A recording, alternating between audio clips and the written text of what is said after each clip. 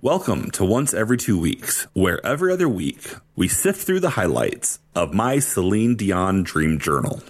As I told you when you put all of this on the website, I don't want to know what you dream about when it comes to Celine Dion. Dude, very little of it is sexual. When it is, it's highly entertaining. Mostly it's just like me, Celine, and the Pope just beating you up with hockey sticks. Why do all of your dreams involve you and the Pope beating me with hockey sticks? I don't want to talk about it.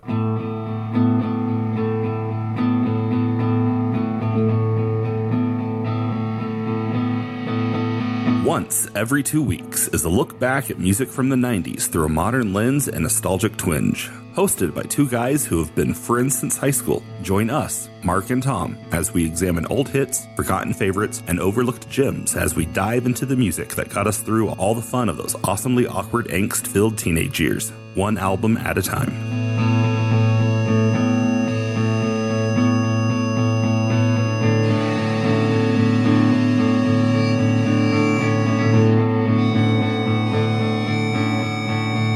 Hey, Mark. Hello, Thomas. How's it going? You know, I'm a little happier going into tonight than I was our last recording 2 weeks ago. And there was much rejoicing. Yay.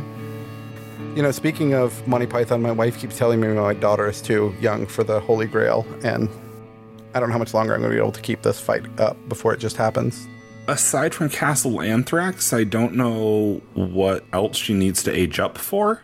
I don't either. And she doesn't understand why Castle Anthrax would be inappropriate for her, so what's the problem there? I think it's time she learns the true danger of rabbits.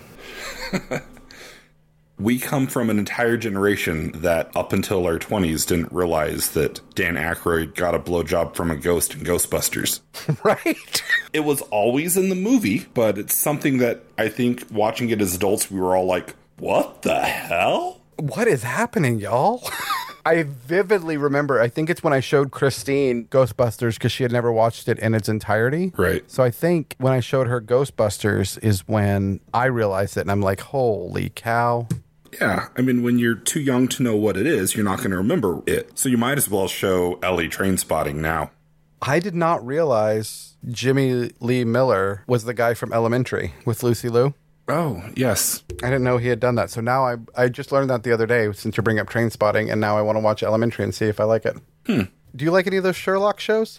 I have mixed feelings about the Benedict Martin Freeman one. Mm-hmm. Because I think both actors were great in the role, but I have beef with Stephen Moffat.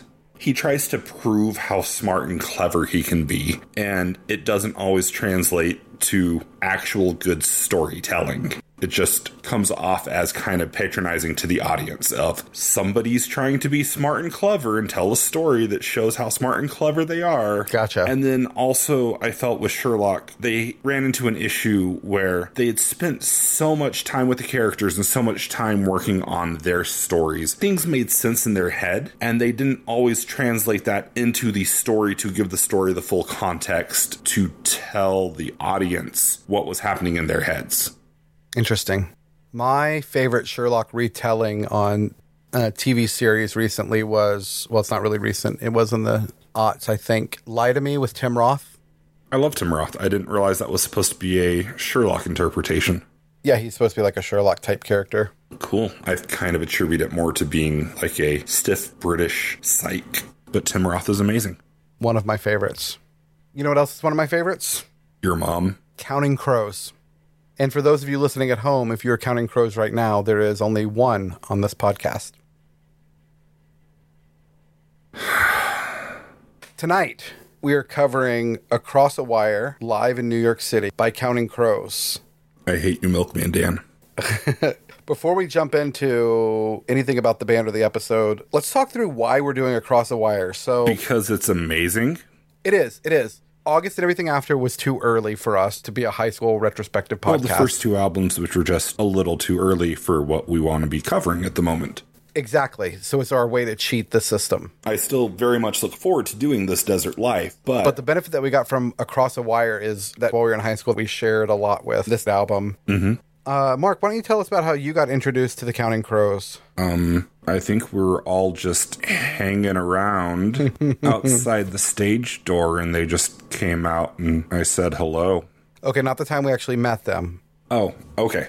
Older brothers. Counting Crows was one that John was very much into. He was actually lucky enough to see them on the August and Everything tour. Nice. So he got to see them small venue, intimate setting. And when Recovering the Satellites came out, he was like, okay, the album's all right, but there were a handful of songs that he says that the album version doesn't do justice the way that he experienced it. He's kind of always been salty about. But as I was hitting my formative years where puberty music started to matter, it was one that between him and then James got into, and so it was just always in heavy rotation. How about yourself? I first learned about the Counting Crows at my aunt's house, 95 or 96. She had August and Everything after, and I heard it there, and I was like, hey, I really dig this guy. And I was a fan, and then I think you started playing it a lot, and that deepened my love for them. And I really remember them having an impact on me as I was growing up, and continue to this day. They're in my top 5 favorite bands of all times. Yeah, Recovering the Satellites was an important junior high album for me. I picked that one up on CD when it came out, and I listened to that a lot, so by the time that we met, yeah, I would have already been going down that road.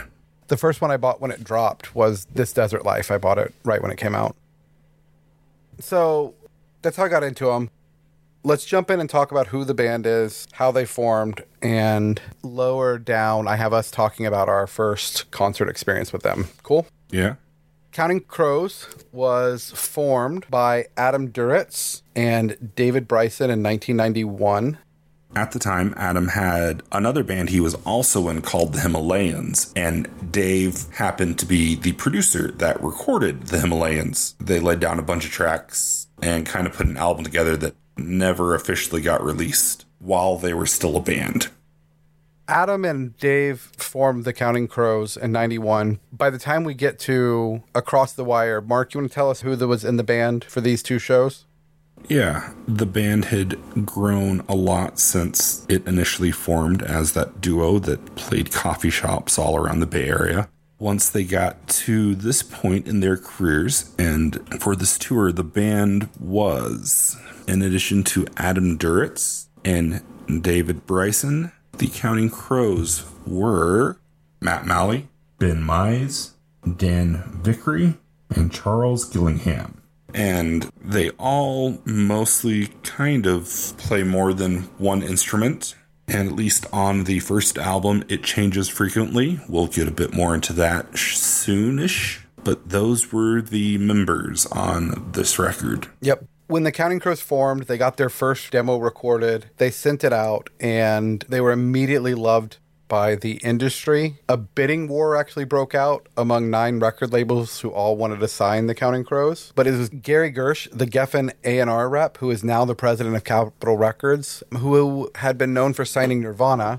He heard the album and was quoted as saying, "I was blown away. I listened to a lot of tapes, and it's extremely rare for me to be so taken by something." So it was signed and released on Geffen, and August and Everything After dropped on my 12th birthday in September 14th, 1993, and it went platinum in just 5 months, which was faster than the other big albums at the time that were from new bands like Pearl Jam's 10 and Nirvana's Nevermind.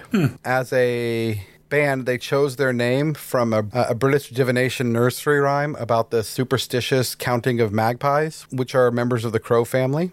The nursery rhyme was called One for Sorrow, and Adam Duritz heard the rhyme during the film Signs of Life, which starred his good friend Mary Louise Parker. I like her. I'm a huge fan of Mary Louise Parker. She good. She's really good. Did you see The House of Yes? No. I highly recommend that one as soon as you possibly can. It's very obvious it's adapted from a play. Okay. But it is so good and twisted and dark. I'm going to quote here from an article on Leo Sign. Of course, music critics, being the whiny musical untalented bastards they themselves often are, with several lambasting Duritz for his, quote, yowling vocals. That makes me sad. Not that they got bad reviews, but that the article says music critics and not music journalists. Because it would make me happy if you could do the finger quotes too. After this album came out, Duritz ended up launching E Pluribus Unum, his own label, which signed bands like Joe 90, who was the opener for the Counting Crows the night that we saw them together, Mark, on January 23rd, 2000 at the Ariel Theater in Houston. Wow. I know. We spent some time with Joe 90 after the show waiting to meet the Crows, remember? I'm glad that you had the opener in those notes because I don't remember them at all, much less me. We were in the back. We were hanging out and talking to them for quite a while because all the fans had flocked around the Counting Crows, and we hung out with Joe 90 until the crowds had dissipated, and then that was the first time I met Adam Duritz. That was probably the first time I met Adam Duritz as well. And he and all of the Counting Crows were so gracious to us. They were very nice, very lovely, very good to their fans. They really are. I've only seen the Counting Crows once since, and that was all the way back in August of 2007. I saw them at the Tulsa Drillers Stadium. They were playing with Third Eye Blind and Collective Soul. That's not a bad lineup for a good nostalgia show. It's not. Third Eye Blind was they were great live, but then the Counting Crows came on, and even outside in this stupid hot open air stadium full of people drinking, the show was great. Nice. Did I tell you I just bought tickets to go see the Counting Crows again? No. August 25th, I'm seeing the Counting Crows and Dashboard Confessional. Nice. I've never seen Chris Carrabba, so that's been a show I've wanted to see for the past 22 years. So I'm pretty excited to know I'm going to see somebody I really like to watch. We'll get to see the Counting Crows. And then last time we talked about Dashboard, you mentioned that you didn't see him because you were disappointed he was an opener. But I guess if he's got to be an opener, might as well be to the Crows. Right. I'm okay with seeing him open for the Crows. Nice. You've seen them a few times since, right? And before. I have. You've actually seen them more recently than I have, but yeah, I've seen them 7 times. Wow. When I saw them with you, that would have been my 4th time seeing them. Because I saw them 3 times somehow in 1997. Twice in Houston. The first time was with Fiona Apple. The second time was with the Wallflowers. And then I saw them in between those 2 shows outside of Fort Worth back before the world was obsessed with giant music festivals. Blockbuster Video put on a one-day rock concert at Texas Motor Speedway. And it was the Blockbuster Video Rock Fest. And it, for a while, held the Guinness record for the largest single-day music festival. Oh, yeah? And the lineup was insane. Who all was there? Matchbox 20 was opening. They had just released Long Day. And so they were still kind of on the rise. Also played the Nixons, the Wallflowers, Paula Cole, Sugar Ray, Third Eye Blind, Jewel, Collective Soul, Counting Crows, No Doubt, and Bush. Oh, man. And this is, it's 97, so they're all kind of at the height of things. Yeah. This is all while they're young and in their prime. And it was a long day with a lot of really good music. Christine and I were supposed to go see them back in 2014 on Adam's 50th birthday. Oh, nice. And in hindsight, I'm really glad we didn't. He played, when we're going to see them in August, they're playing a casino show. He was at the Hard Rock Casino in 2014.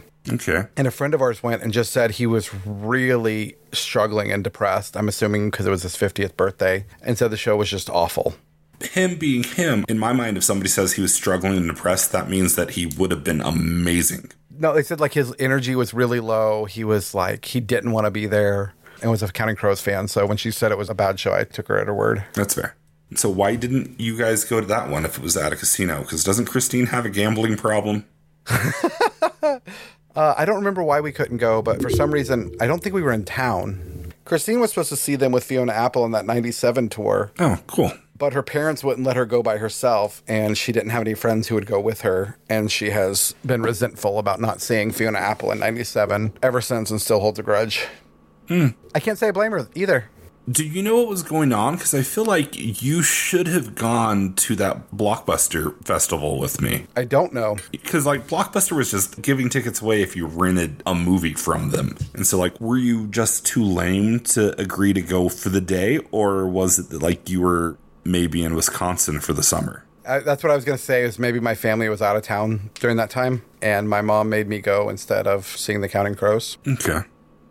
I saw them again later in 2000 because we saw them in January. in September, I was living in the Bay Area, and I caught them back-to-back nights in Berkeley at the Greek Theater, and that was amazing. The last time I saw them was August 25th of 2001 at the Johnson Auditorium, which is the auditorium on the Sam Houston State University campus in Huntsville, Texas. By that point, like I said, it was my 7th time seeing them, and they were just as amazing and just as captivating, and I was as into the show as I had ever been. Nice. Because they were always amazing live. And always. There are some bands that I'll see once, and I'm like, okay, I've checked them off the list, but Crows I will see live any chance I get. 100%. We'll get into this more later in the episode, but one thing that their live show hinges on is the Round Here performance and what they change and what they bring in and add to that every time, because they do it different every time. And at that show, there was a verse that he sang.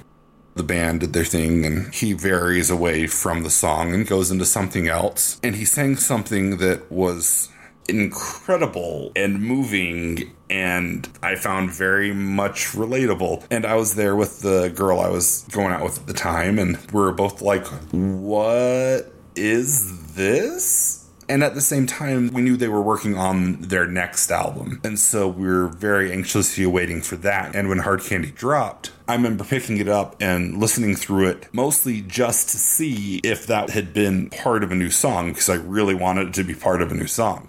And it wasn't. And I was like, what the heck was that thing that he added in the middle of Round Here?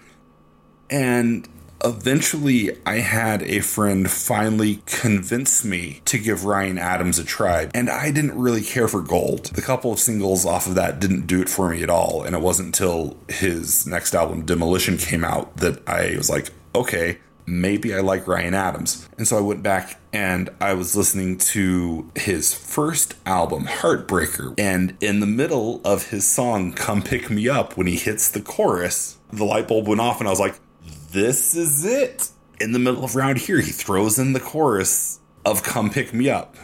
The whole I wish you would come pick me up, steal my records, screw all my friends. Yeah. It was amazing. Oh, that's awesome, man. And that's one of the reasons it's always worth seeing them. It's you're not going to see the same show twice in a row. Even seeing them 2 nights in a row in the same theater, they found ways to mix it up. I've got a quote here from Adam on that, where he said, on why their songs sound different most of the time live. He said, we're just playing the songs and letting them breathe. It's not that we're determined to play them differently each night. It's more that we're not trying to play them the same. And it shows. They're one of the few bands that I've seen can pull that off so incredibly well. Indeed. It's interesting as we go into this to think about what Adam says. He wrote, Anna's a song about 2 people struggling to admit how important they are to each other until it's too late. Murder is about abusive relationship someone I knew was in. Those are both massive oversimplifications, with massive oversimplifications all in caps. Songs are much, all caps, more than the story in the song. It'd be more accurate to say that both songs, and really all my songs, are about me. Which I think is why there's so much emotion and so much variation in the music they play, because the songs speak differently and sound differently depending on where Adam is in life and what's going on with him, right? Certainly. I will also say, as a quick aside, that I like that you pulled that from an AMA, because the very first kind of Ask Me Anything celebrity encounter that I had ever heard about was Counting Crows and Adam Duritz online, and this was 96, 97, back in the early AOL dial-up days before that kind of thing had a name or became such the common practice it is now. That doesn't surprise me in the least, because the Counting Crows have always been so well connected to their audience. The only other thing I want to note, this album, as we said, has songs from August and everything after. We'll be sure to tell you which album each of the songs came from. We're telling you nothing you should know for yourself. And Recovering the Satellites, which supposedly I read several places but did not nail down a citation, that Adam has told people that Recovering the Satellites is their favorite album that they've done. And half of Saturday nights and Sunday mornings was trying to recover that specific sound. And I think that they more or less achieved it. They nailed it. What I still don't understand about Hard Candy is how did their secret song become their biggest hit from the album? That I don't know. That was Big Yellow Taxi, right? Yeah, I'm still baffled by that. It's like, I get why a music person would want to add Vanessa Carlton and do a remix and put it out, but that was the secret song. So I feel like their label either betrayed them or they let their label betray them, and that felt like a betrayal to me. I mean, Hard Candy was the first one that, as an album, I was just like, okay, I like maybe 2 or 3 of these songs. So Hard Candy as a whole, I don't care for, but I will defend until my death because the track Good Time is top 3 all-time best Counting Crows songs. Fight me, I don't care. You will be wrong if you disagree. No, it's a great song. I can't argue with you about that. I really liked on that album Holiday in Spain as well. Mm-hmm. The problem with Hard Candy, though, is by that point, they've made that full transition into being more of like a poppy adult contemporary sound. And so American Girls isn't a bad song, but it's all upbeat and radio friendly. But the lyrics are what makes Adam Duritz such a great musician. He's like Bob Dylan. No matter what the music sounds like, or if you can understand the words at all, the lyrics are great.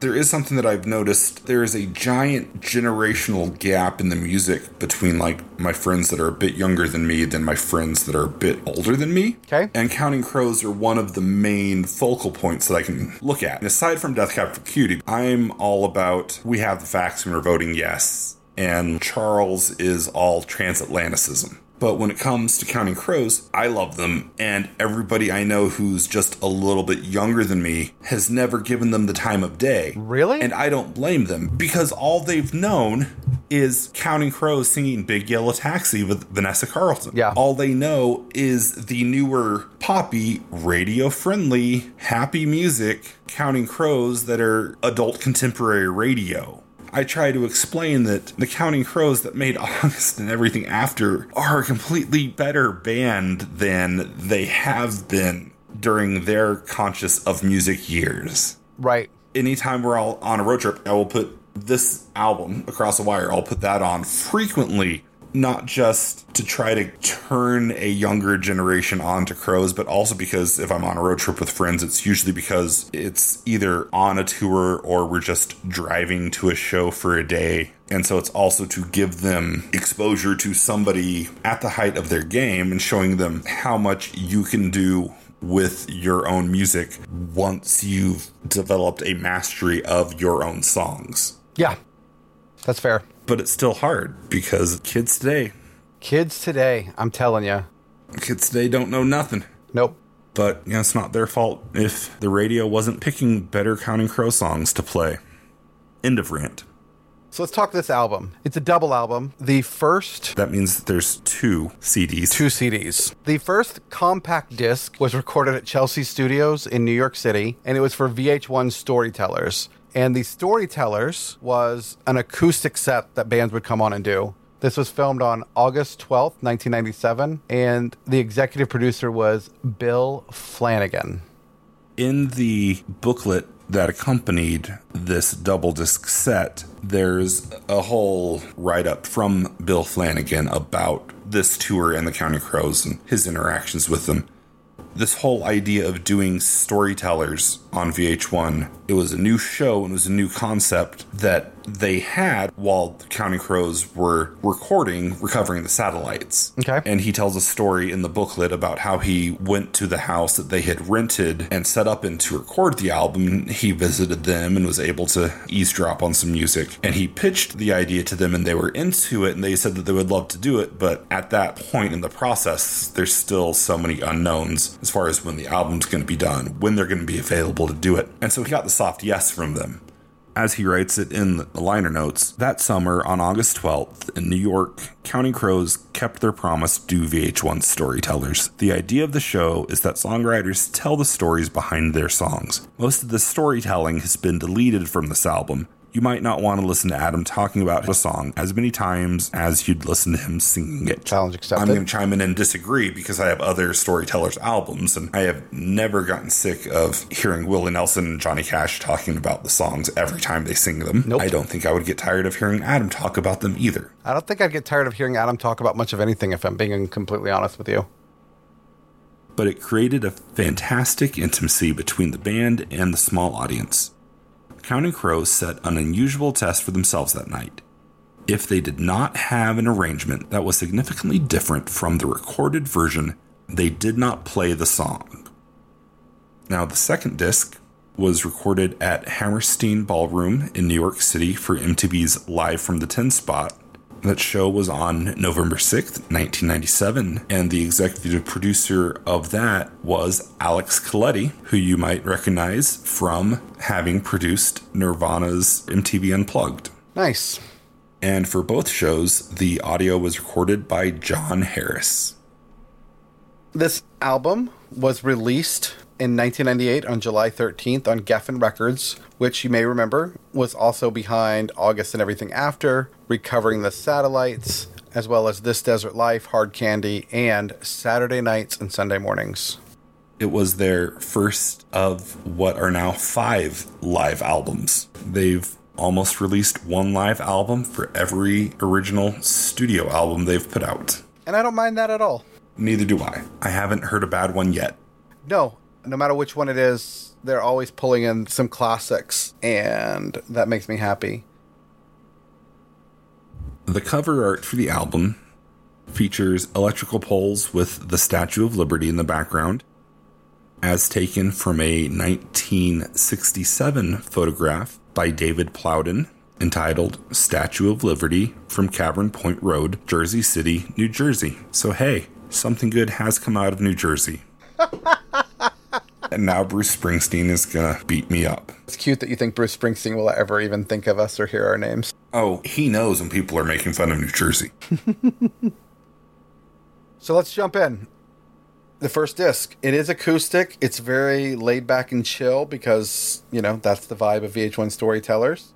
As we mentioned when we introduced the band for this recording, everyone kind of jumps around, plays multiple instruments, which Adam outlines in detail in the booklet. And he wrote, "I don't have a whole lot to add here. I just thought that since everyone plays different instruments on the Storyteller set, it might be helpful to know who plays what when. Round here is just me and David. He plays the guitar. I don't. Charlie comes out and plays piano on Have You Seen Me Lately? The rest of the band finally shows up for Angels of the Silences. Charlie switches to accordion and sings the main background vocals. Dan plays acoustic and sings some as well. Matt plays upright bass. Ben plays this cool acoustic drum kit he built. On Catapult, Charlie goes back to playing piano and Dan switches to banjo. Then we play Mr. Jones and they switch right back again. Charlie, Dave, Matt, and Ben sing the backing vocals. Dan finally gets to use his electric guitar on Rain King. He would like you to know he was very happy about this. He and Charlie sing, and they're both happy about that too. We haven't mentioned Dave in a while, but he's been playing acoustic guitar for this whole time, and he's never once complained about it. He's a good guy. He finally did get fed up with it though, and he decided to play dobro on Mercury. Charlie got pissed off next and said if Dave got to play dobro, he wanted to play harmonica. So just to get them all to shut the hell up, I had to play the piano.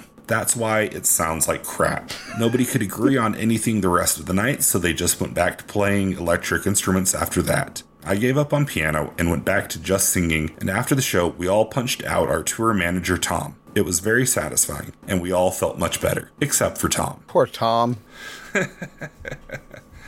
Poor Tom, nothing. So while talking about people that nobody likes, I want to quote Greg Kot from Rolling Stone interview. Back when this album came out in 98, he gave it 2.5 stars. Okay. I want to counter that with the average user ranking from Rolling Stone, which has it at almost 5. Has he since left Rolling Stone and started working at Pitchfork? I don't know. I'm going to read his whole paragraph here. Okay.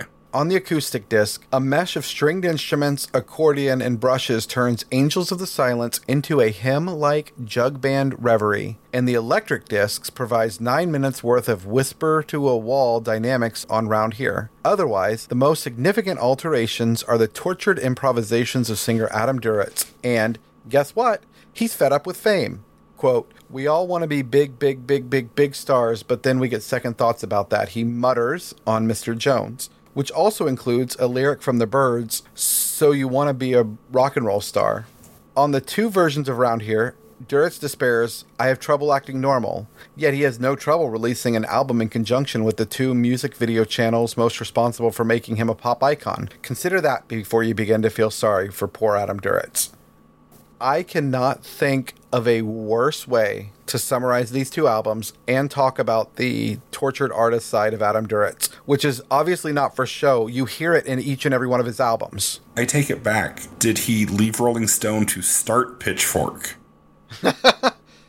He now has a radio show and podcast for people who love music called Sound Opinions, and is a former music critic at the Chicago Tribune. Are you sure it's for people who love music and not people who hate themselves?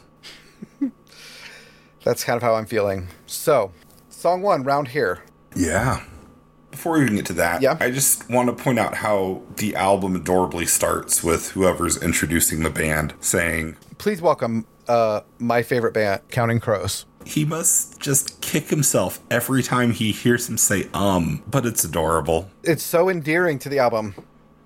Adam Duritz said in 1999 that we wrote this song in 89. We were all in bands and had crappy jobs. We would wash dishes, work in record stores, and wash windows by day so we could be in a rock and roll band at night. And it was after college and our friends are getting on with their lives. And there comes a point in life of every rock and roll band that you have to sort of decide, am I going to do this with my life, or am I going to go get one of those other jobs? Because I can't deal with washing dishes anymore, and I can't dig more holes, and I can't wash another window. And there's those that go, and there is those that stay.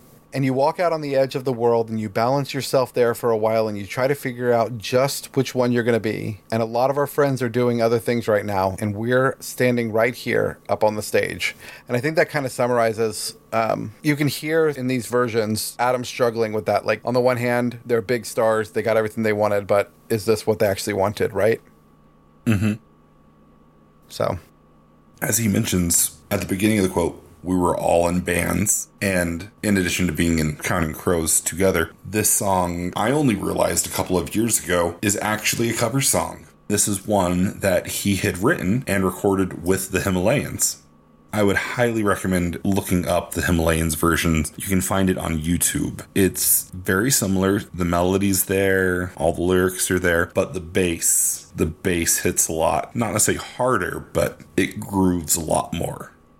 We don't have to go to our sponsor for this one. Adam Duritz has a very clear explanation of the song. He says, the first way Counting Crows ever sounded, it was me and Dave in bars and coffee houses playing open mics doing this song this way. The song begins with a guy walking out of the front door of his house and leaving behind this woman. But the more he begins to leave people behind in his life, the more he feels he's leaving himself behind as well. The less and less substantial he feels, even as he disappears from the lives of other people, he's disappearing more and more from his own life. The chorus is, he sort of keeps screaming out these idioms, things that you're told when you're a kid, that you do these things, that when you're grown up, it'll all add up to something. You'll have a job, you'll have a life. I think for me and the character of the song, they don't add up to anything. It's just a bunch of crap. This song is done in an acoustic way. It sounds a lot like the album, but he does make a few changes to the lyrics. This song changes more than just about any other song they do. He changes the lyrics, and instead of saying she's sick and tired of life, she must be tired of something, he says she's sick and tired of life, well, everyone's tired of something around here. And then he pulls in some other song lyrics where he says, would you catch me if I'm falling? Would you kiss me if I was leaving? Would you hold me because I'm lonely without you? And that just guts. That tells where Adam is, and his voice is so emotive. He drags you in. You feel what he's feeling. Mm-hmm. And I love it. Then we're off to song number 2, Have You Seen Me Lately? I have not. But in reference to this song, it's from Recovering the Satellites. Kind of interesting. I was watching the Hulu show The Bear, and on season 1, episode 2, Have You Seen Me Lately is played. Nice. LA Weekly had an article where they were referencing the Have You Seen Me Lately lyrics, and it says, quote, these days, I feel like I'm fading away, like sometimes when I hear myself on the radio. Being too famous may be an esoteric problem, but the album's themes of isolation and alienation still resonate for anyone who's gone through a major life change. It's that relatability. It's the fact that we can find ourselves in the songs that Adam's writing about himself that has kept this as one of my favorite bands for all these years. Certainly. The version of this song particularly is much more pensive and reflective sounding. It's slower. It is acoustic compared to the strong electric feel in Recovering the Satellites. And in my opinion, the sound of this aligns much more with the lyrics than the original version did. I really like that opening quote that you referenced there about, the alienation from any major life change, regardless of better or worse or extreme success. I guess it's always hard to know for sure where other people stand or what they're going through, because sometimes it's hard enough to understand and know where you are and what you're going through yourself. So yeah, Adam does a great job on this, like many of his songs, of just kind of giving it universal blanket applicability and relatability. Angels of the Silence is track 3. It's also one that was originally recorded on Recovering the Satellites, and this is one of their more rocky rock songs that they have in their catalog. And so it is incredibly different sounding. It's less angsty and more calm, and it has beautiful harmonies, and all of these sound like they should be good things, but again, just with the nature of how much it rocks on the album, it's not that they're bad things, it's just, again, incredibly different. Adam, talking about Angels of the Silences, I write quite a few songs where the sort of issue is faith, having faith, keeping faith. And this song in particular is about the difficulty in having faith in things and finding things to have faith in yourself, in God. Faith is a weird thing. It, in a sense, is all about waiting. It's not actually about getting anything you know. Faith is about the wait, because once you get something, there is no more need.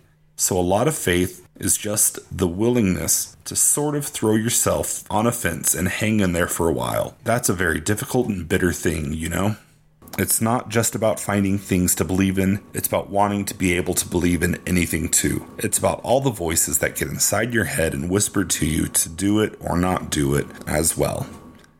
I like that quote. I like that there's so much stuff out there for us to hear Adam telling us why he's writing what he wrote. Right.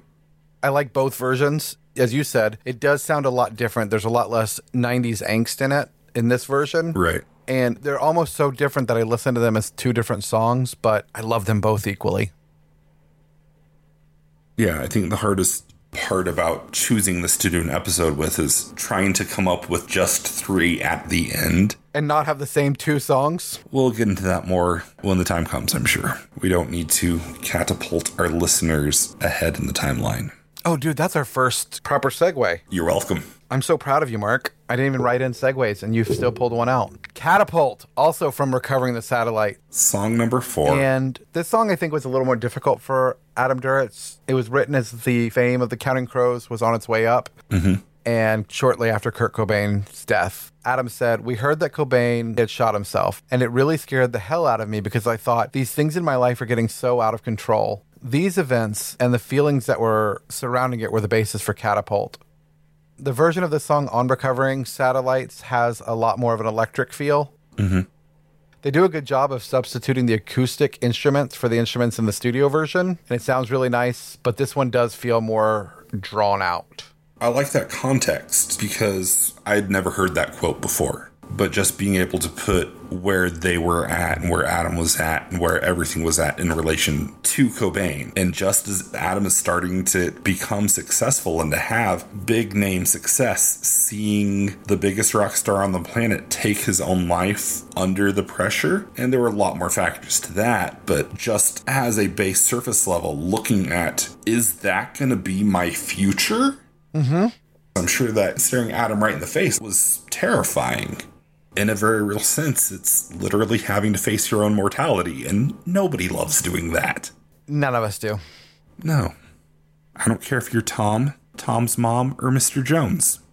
Or Mr. Jones. Who is Mr. Jones, Mark? Mr. Jones was a gentleman named Marty Jones, who happened to be the bass player in the Himalayans. Oh. And the song itself is based loosely on real events. Yep. This was the first Counting Crows single ever released, coming out originally on my mom's birthday, December 1st, 1993. It reached number 5 on the Billboard Hot 100. When I saw them at the Greek Theater in Berkeley, they told the story of they were packing up their van to go on tour, and Mr. Jones came on the radio, and it was a surprise to them, and they all kind of stopped packing and just turned the radio up and danced around the front yard. And as Adam tells the story, he says Primus, who also lived near them, then came over and beat them up. So this song peaked at number 5 on Billboard Hot 100 Airplay and came in at number 1 in Canada and 7 in France. American Songwriter has a ranking of the top 10 Counting Crows songs, and Mr. Jones ranks number 4. I'm not going to reference that list anymore because it's a crap list that puts both Big Yellow Taxi and Suddenly in Love in the top 10, but does not include Anna Begins. Yeah, that sounds like a terrible list. It is a terrible list. And that's from American Songwriter and not Pitchfork? It's from American Songwriter and not Pitchfork. I think it's safe to assume Pitchfork will never sponsor this podcast. That's surprising because I generally respect American Songwriter, although they have covered Charles Ellsworth in the past. Nice.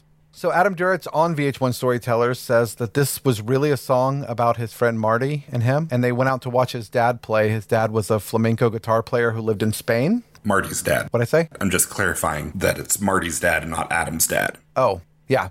He was in San Francisco in the Mission playing with his old flamenco troupe. And after the gig, they all went to a bar called New Amsterdam in San Francisco on Columbus. Yeah. Sounds fun. They were drunk at the bar, and they saw Kenny Dale Johnson, the longtime drummer for the musician Chris Isaak, sitting with 3 women. And, quote, it just seemed like, we couldn't even manage to talk to girls. We were just thinking if we were rock stars, it'd be easier. So I went home and wrote that song. I think things got easier for Adam Duritz with the ladies. For those of you who lived through the 90s, you may know 2 of the biggest names in Hollywood were from Friends, Courtney Cox and Jennifer Aniston, and Adam Duritz had a relationship with both of them, among many other celebrities. So things did get easier when he became a rock star. Yes. The song opens up with a pensive Birds song, So You Want to Be a Rock and Roll Star? And he says, so you want to be a rock and roll star? Well, listen now to what I say. Just get an electric guitar and take some time and learn how to play. That was always my problem. The learning how to play? Like Bart Simpson, when he gets a guitar, I wasn't immediately good, so I never had the patience to practice. You cut Disarm down pretty well. I mean, I got good enough where I've written one song.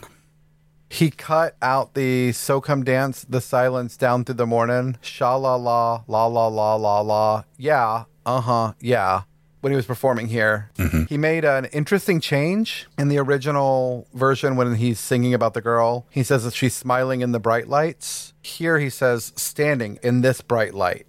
A couple other quick changes he made. In the original song, he says, when everybody loves you, you can never be lonely. But apparently now with his fame, he has different feelings. And he says, when everybody loves you, you should never be lonely. Instead of the original version where he said, I felt so symbolic yesterday, he says, I just get confused every day. This whole next section, he sings a little differently. He says, yeah, I want to be a lion. I know. Everybody wants to pass as cats. We all want to be big stars. Yeah, but we get second thoughts about that. So believe in me. Man, I don't believe in anything, and I don't want to be someone to believe. You should not believe in me. And the most poignant line, I think, from any of his songs here is, well, man, when everybody loves you, sometimes that's just about as effed up as you can be.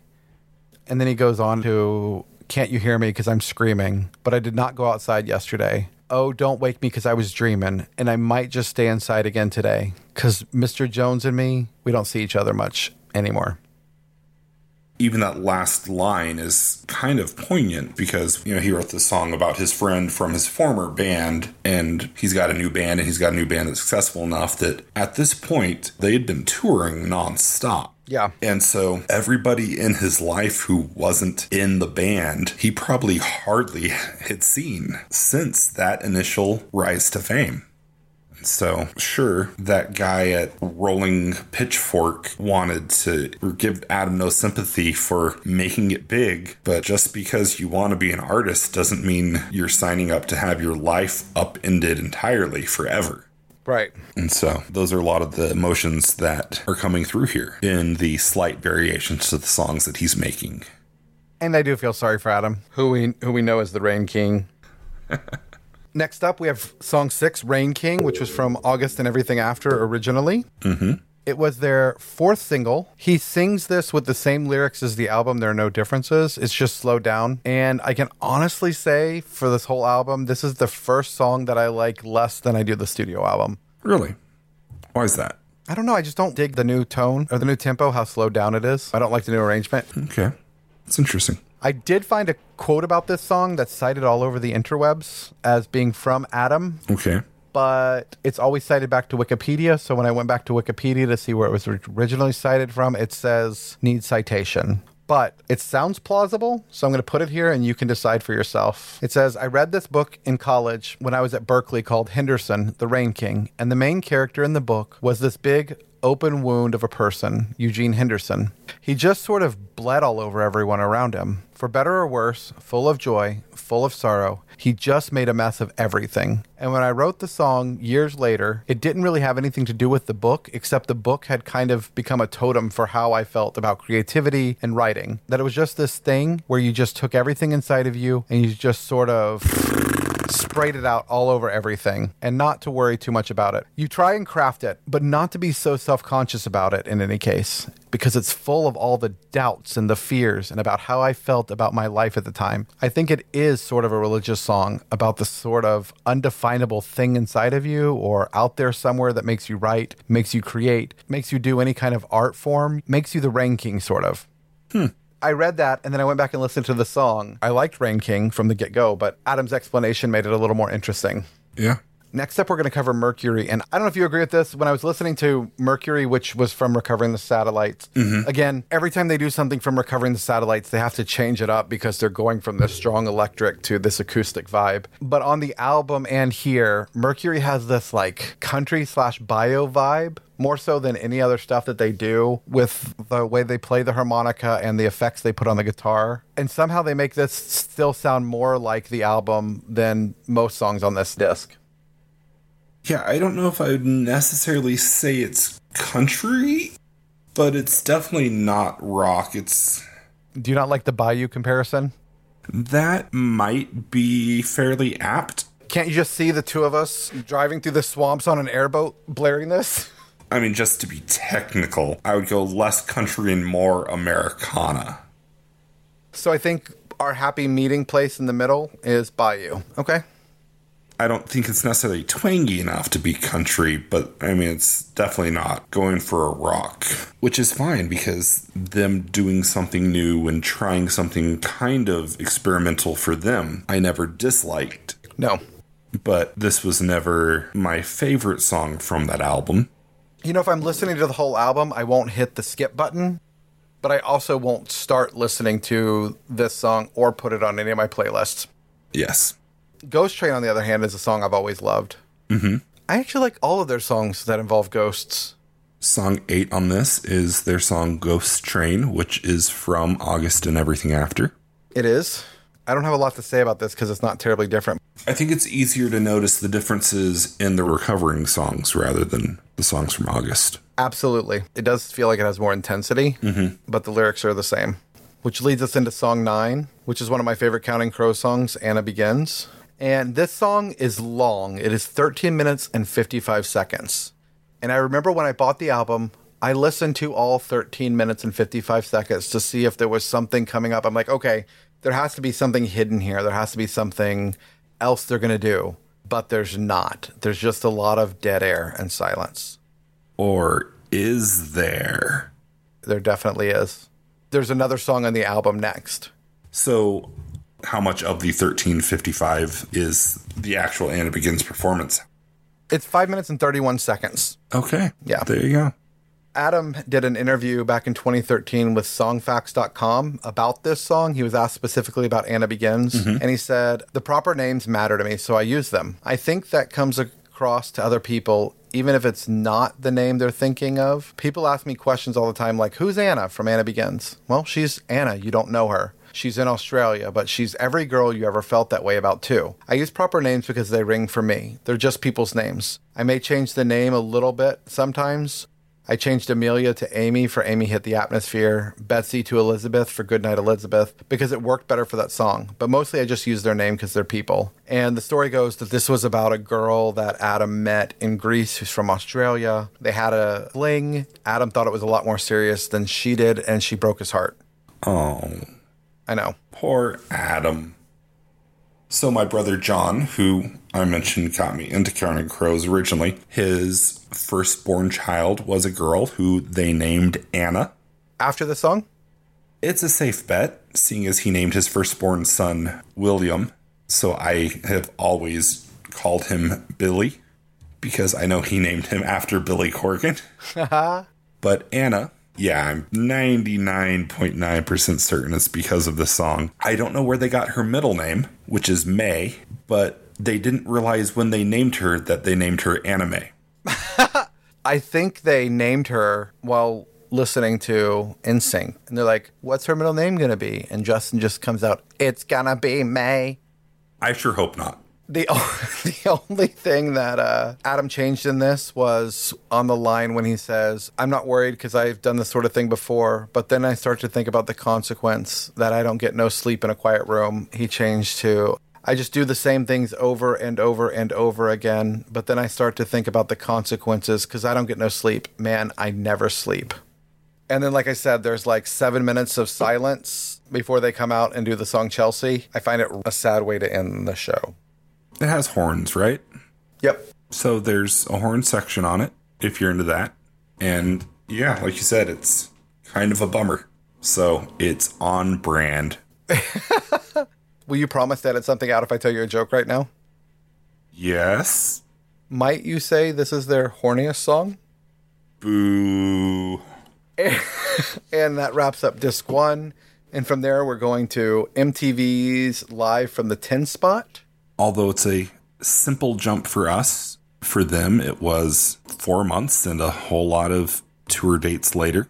Going back to Bill Flanagan from the notes, even though he worked for VH1 and Storytellers, he still did a lovely little write-up that included this performance for MTV. He says, on November 6th, the band finished their North American tour with a show at Manhattan's Hammerstein Ballroom that was broadcast on MTV's Live from the 10th spot. It was an end-of-the-tour blowout for a tightly packed mob of happy fans. Adam said he was not nervous about playing a concert live on national TV.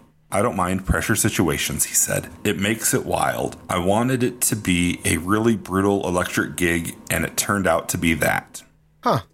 And yeah, and since this is them being electric and blowing out the tour, they start with one of their most electric rock songs at the time. As we discussed previously, that is Recovering the Satellites, the title track from the album Recovering the Satellites. It started on a really high note. It did. It sounded just like the studio album. That, and you can just tell that they're having fun with it. So much of the first disc is so good because it's so emotional, and there's so much there that was so personal. Yep. So to have this as the contrast where it's just them kind of letting loose and having fun as a band. Yep. That comes through equally as well as any other emotion that Adam puts into any of the other songs. And that is equally fun to listen to. Absolutely. And that energy carries over greatly into the second track, Angels of the Silences. This is my favorite version of the song. It slaps. It bops. It taps. It baps. And both listeners that we had just stopped right then. Good. Yeah, there's not as much to add here because it does stay pretty true to the original. Rain King, we get a little different version. Adam plays a little bit more with the lyrics. He extends a line. Okay. Where he says, oh, it seems night endlessly begins and ends. He adds the begins and ends multiple times. And then he added a whole section where he does this talk sing where he's kind of storytelling. Mm-hmm. He says, so shy, shy, look what I found. Your eyes have taken me out of bounds. Shy, shy, look what I found. I'm so shy, shy, but look what I found. Your eyes take me out of bounds. Shy, shy, but look what I found. And then he goes on and he says, she said, when I think of heaven, and he repeats that 3 times and then says it again. She said, when I think of heaven, I think of you. How come you don't think of me too? And then he goes right back to the original lyrics. And it's just a cool little interlude into the song. Yeah. Still finding playful ways to mix it up and bring something new to it for both the audience and for himself. And then we move on to Sullivan Street, which it's always been kind of a mess song for me. This is from August and Everything After. It's just been kind of a song that's there. I like. It's a beautiful song. It is. I'm not super crazy about this version of it. I'm not either. It is a beautiful song, and it's one I always enjoy, but I never seek out, or when I'm thinking Counting Crows, oh, I'm going to go listen to Sullivan Street right now. But Adam gave a great explanation. He said, my last girlfriend, for the first month and a half that we were going out, her mother was living with her, and her mother's very Catholic. We couldn't spend the night together, so I was constantly making these drives in the middle of the night. It was very surreal, 4 a.m, falling asleep. I really believed in the relationship, but when I was writing the song, the lyrics came out. Pretty soon, I won't come around. It wasn't that I didn't want it to end, but there it was. It's about the inevitability of leaving. It's one that I've heard him talk about in other places and tell the story. And it's not just that she couldn't spend the night, but he'd been living in Berkeley and she lived in San Francisco. And so there's... Oh, so he was crossing the bridge at 4 a.m? Yeah, a whole bridge between them. Oh, jeez. And maybe that's why I've always enjoyed the song, is because I can relate to driving the Bay Area in the middle of the night when I have been going home from girlfriends' houses or just because of insomnia. Making that trip into the city and back every night just to take her home. That in itself, I can see that starting to get taxing. Well, that traffic on the bridge, no matter what time you go, is insane. The longest that it's ever taken me to cross the Bay Bridge was at 1:30 in the morning one night, because they were doing construction, so they had everything closed down to one lane, and even that lane was stop and go because of the construction. And it took me like 2 hours to get across the Bay Bridge in the middle of the night. The last time I crossed the Bay Bridge, I was in a van full of people, and we had just gone to Tahoe and we're coming back. And a couple cars ahead of us, this 18-wheeler had jackknifed and tipped over, and we were able to get around it. But shortly after we got by, we saw them shut the entire bridge down, and it was down for hours. I don't like dealing with those bridges, man. So yeah, it's not just that he was driving her home a couple blocks, but it was a serious trek into the city and back. Yeah. And so as insensitive as, just the surface telling the story of pretty soon I'm going to stop coming around because I'm sick of having to drive you home. But there's the conflict with his delivery and the emotion behind the way that he says it. It's more of him saying it so he can come to terms with the reality of it. Yeah. Because it's wearing him down. It is. And I like that he didn't know he needed to end it or that the relationship was ending until he wrote it. Mm-hmm. That just speaks a lot to what writing is to Adam. Yeah. Well, that and how much the whole situation was wearing him out. It's sad. Next up, on Across a Wire, Song 5, Children in Bloom, from Recovering the Satellites. As I was researching, I love people's explanations of stuff. Shivers, back in 2007, commented on this and said, I guess this song's just about growing up and losing the innocence of childhood. Counting Crows seem to write a lot of songs about this. It's beautiful, just like nostalgia always is. I just love the way Duritz makes things so personal, looking back at specific things in his childhood. Things like the whole leave my sister alone because she didn't deserve this. I guess it's talking about how he grew up with siblings, and he's just telling time to leave her alone because she doesn't deserve to lose that innocence. Nicole is a reference to a friend who hasn't seen in a while, who still remembers as a child, but she's grown up, got married, quote, the altar is empty, and suddenly he kind of realizes his childhood is gone. It's pretty sad stuff. Nicole is his sister. All these people talk about who Nicole is. It's very easy to find. It took like 2 seconds to figure out Nicole is Adam Duritz's sister, y'all. But it is. It's about loss of innocence, looking back on time, things changing. Yeah. Which Mark and I both recently entered our 40s and are about to both be the answer to the meaning of life, the universe, and everything. So I find myself doing this and being more pensive and reflective than I had been before. I gotta say, I'm surprised you were able to find such a lucid and reasonable explanation for a song from your sponsor. Right? That's why it's a surprise, because usually we pull the most ridiculous things from songmeaning.com. As you said, Mark, the answer to this is no. We have not seen each other lately, but we fortunately have this podcast and talk about stupid stuff regularly to stay in touch. This song, Song 6 on Across the Wire Disc 2, sounds much more like the album version. Mm-hmm. So it's good, it's solid. And Adam did add the same lyrics that he did for the VH1 show. So that happened again. Okay. I love what happened next. What happened next?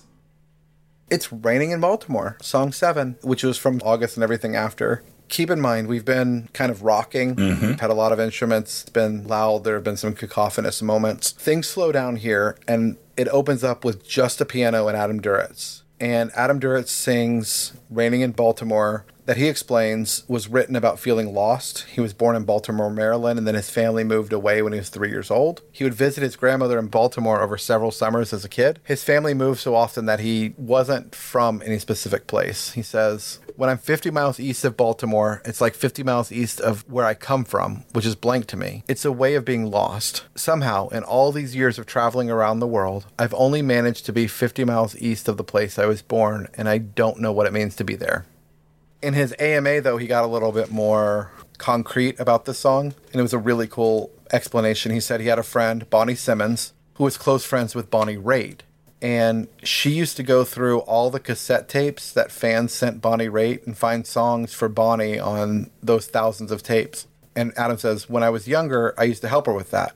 Bonnie Raitt was one of the first professional musicians I met, and she was very kind to me. I actually wrote Raining in Baltimore to give to Bonnie Raitt. I never heard that before. It's interesting.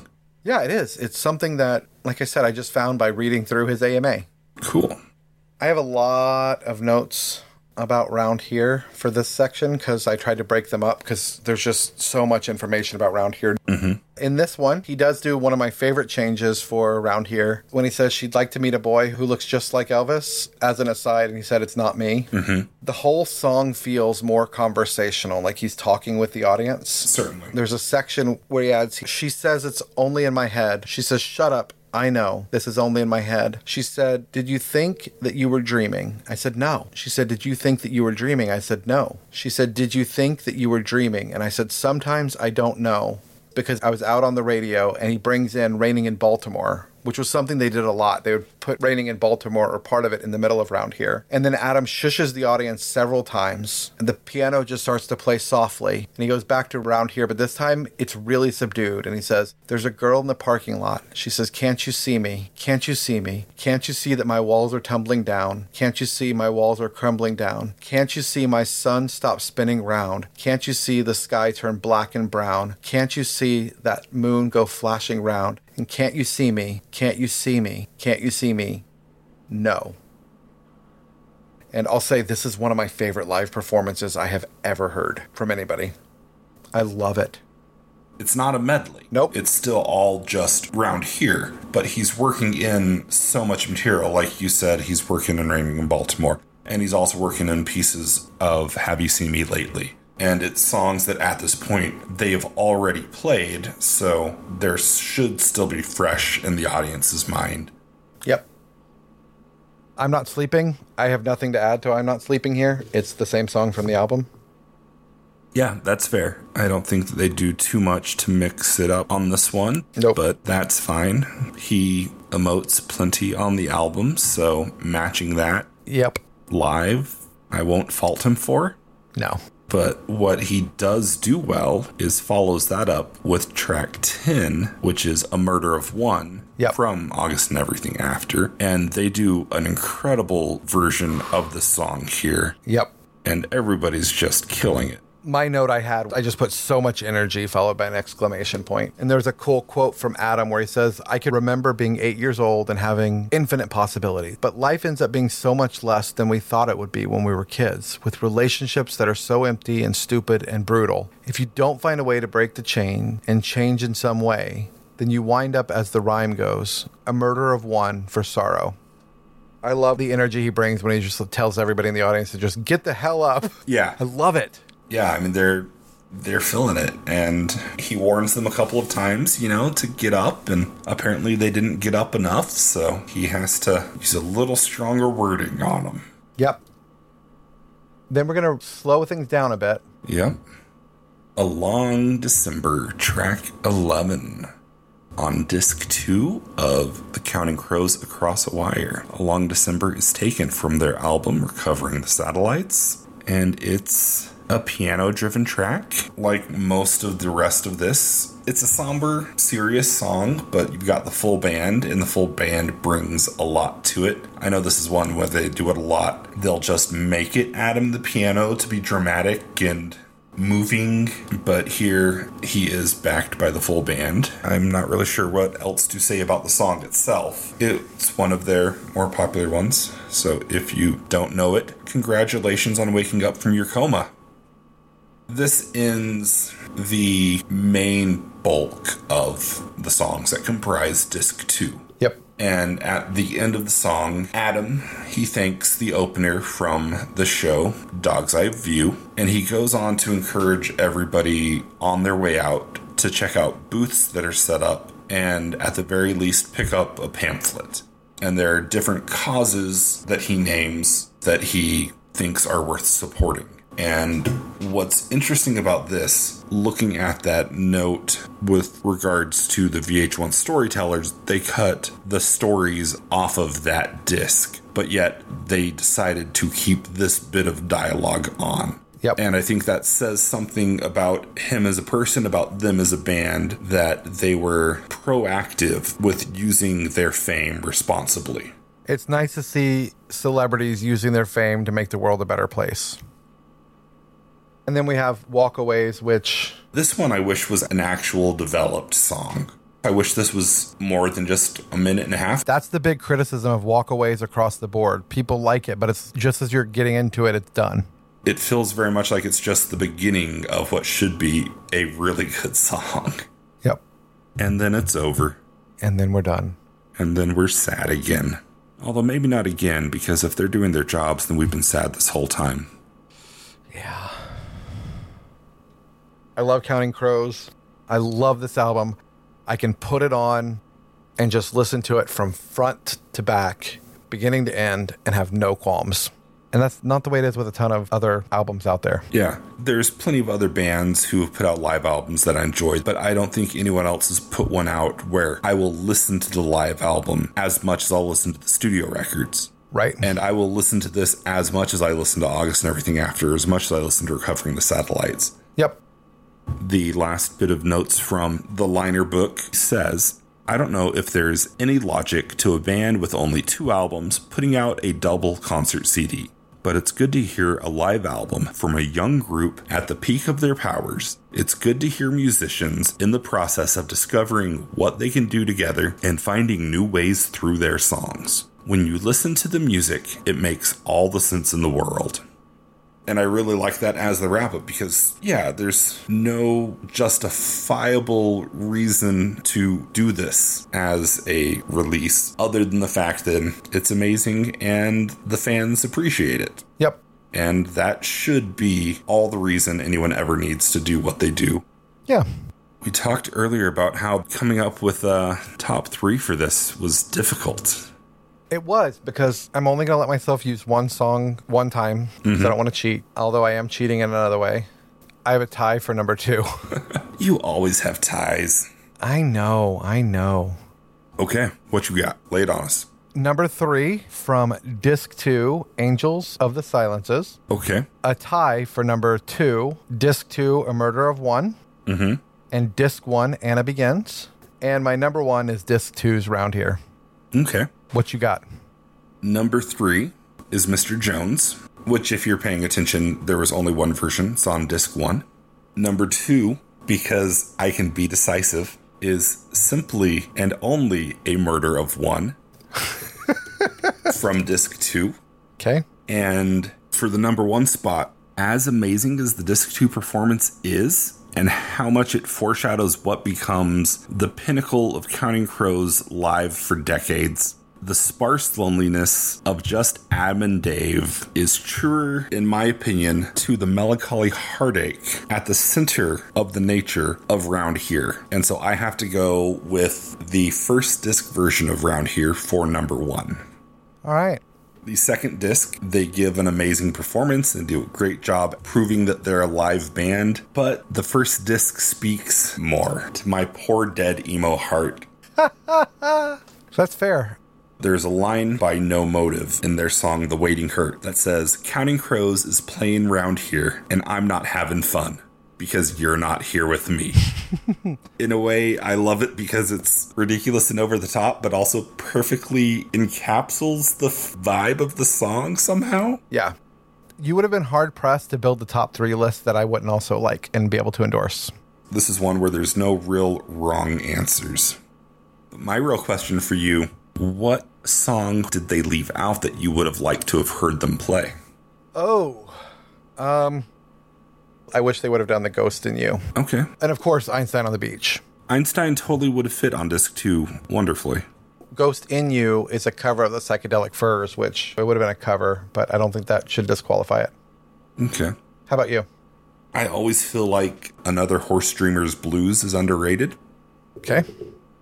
I would like to hear more of that live, where Adam does a lot of vocalizations. The ba-da, ba-da-da, ba-da-da-da-da. Yeah.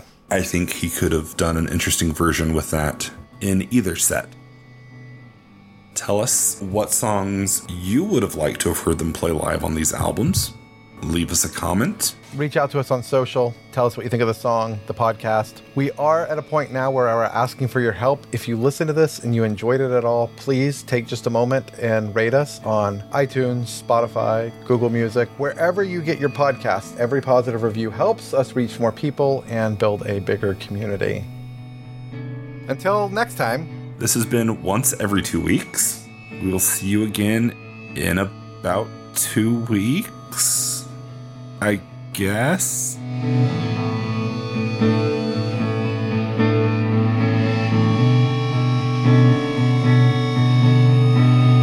Once Every 2 Weeks is a production brought to you by The Geek Lounge and Burro Borracho Records.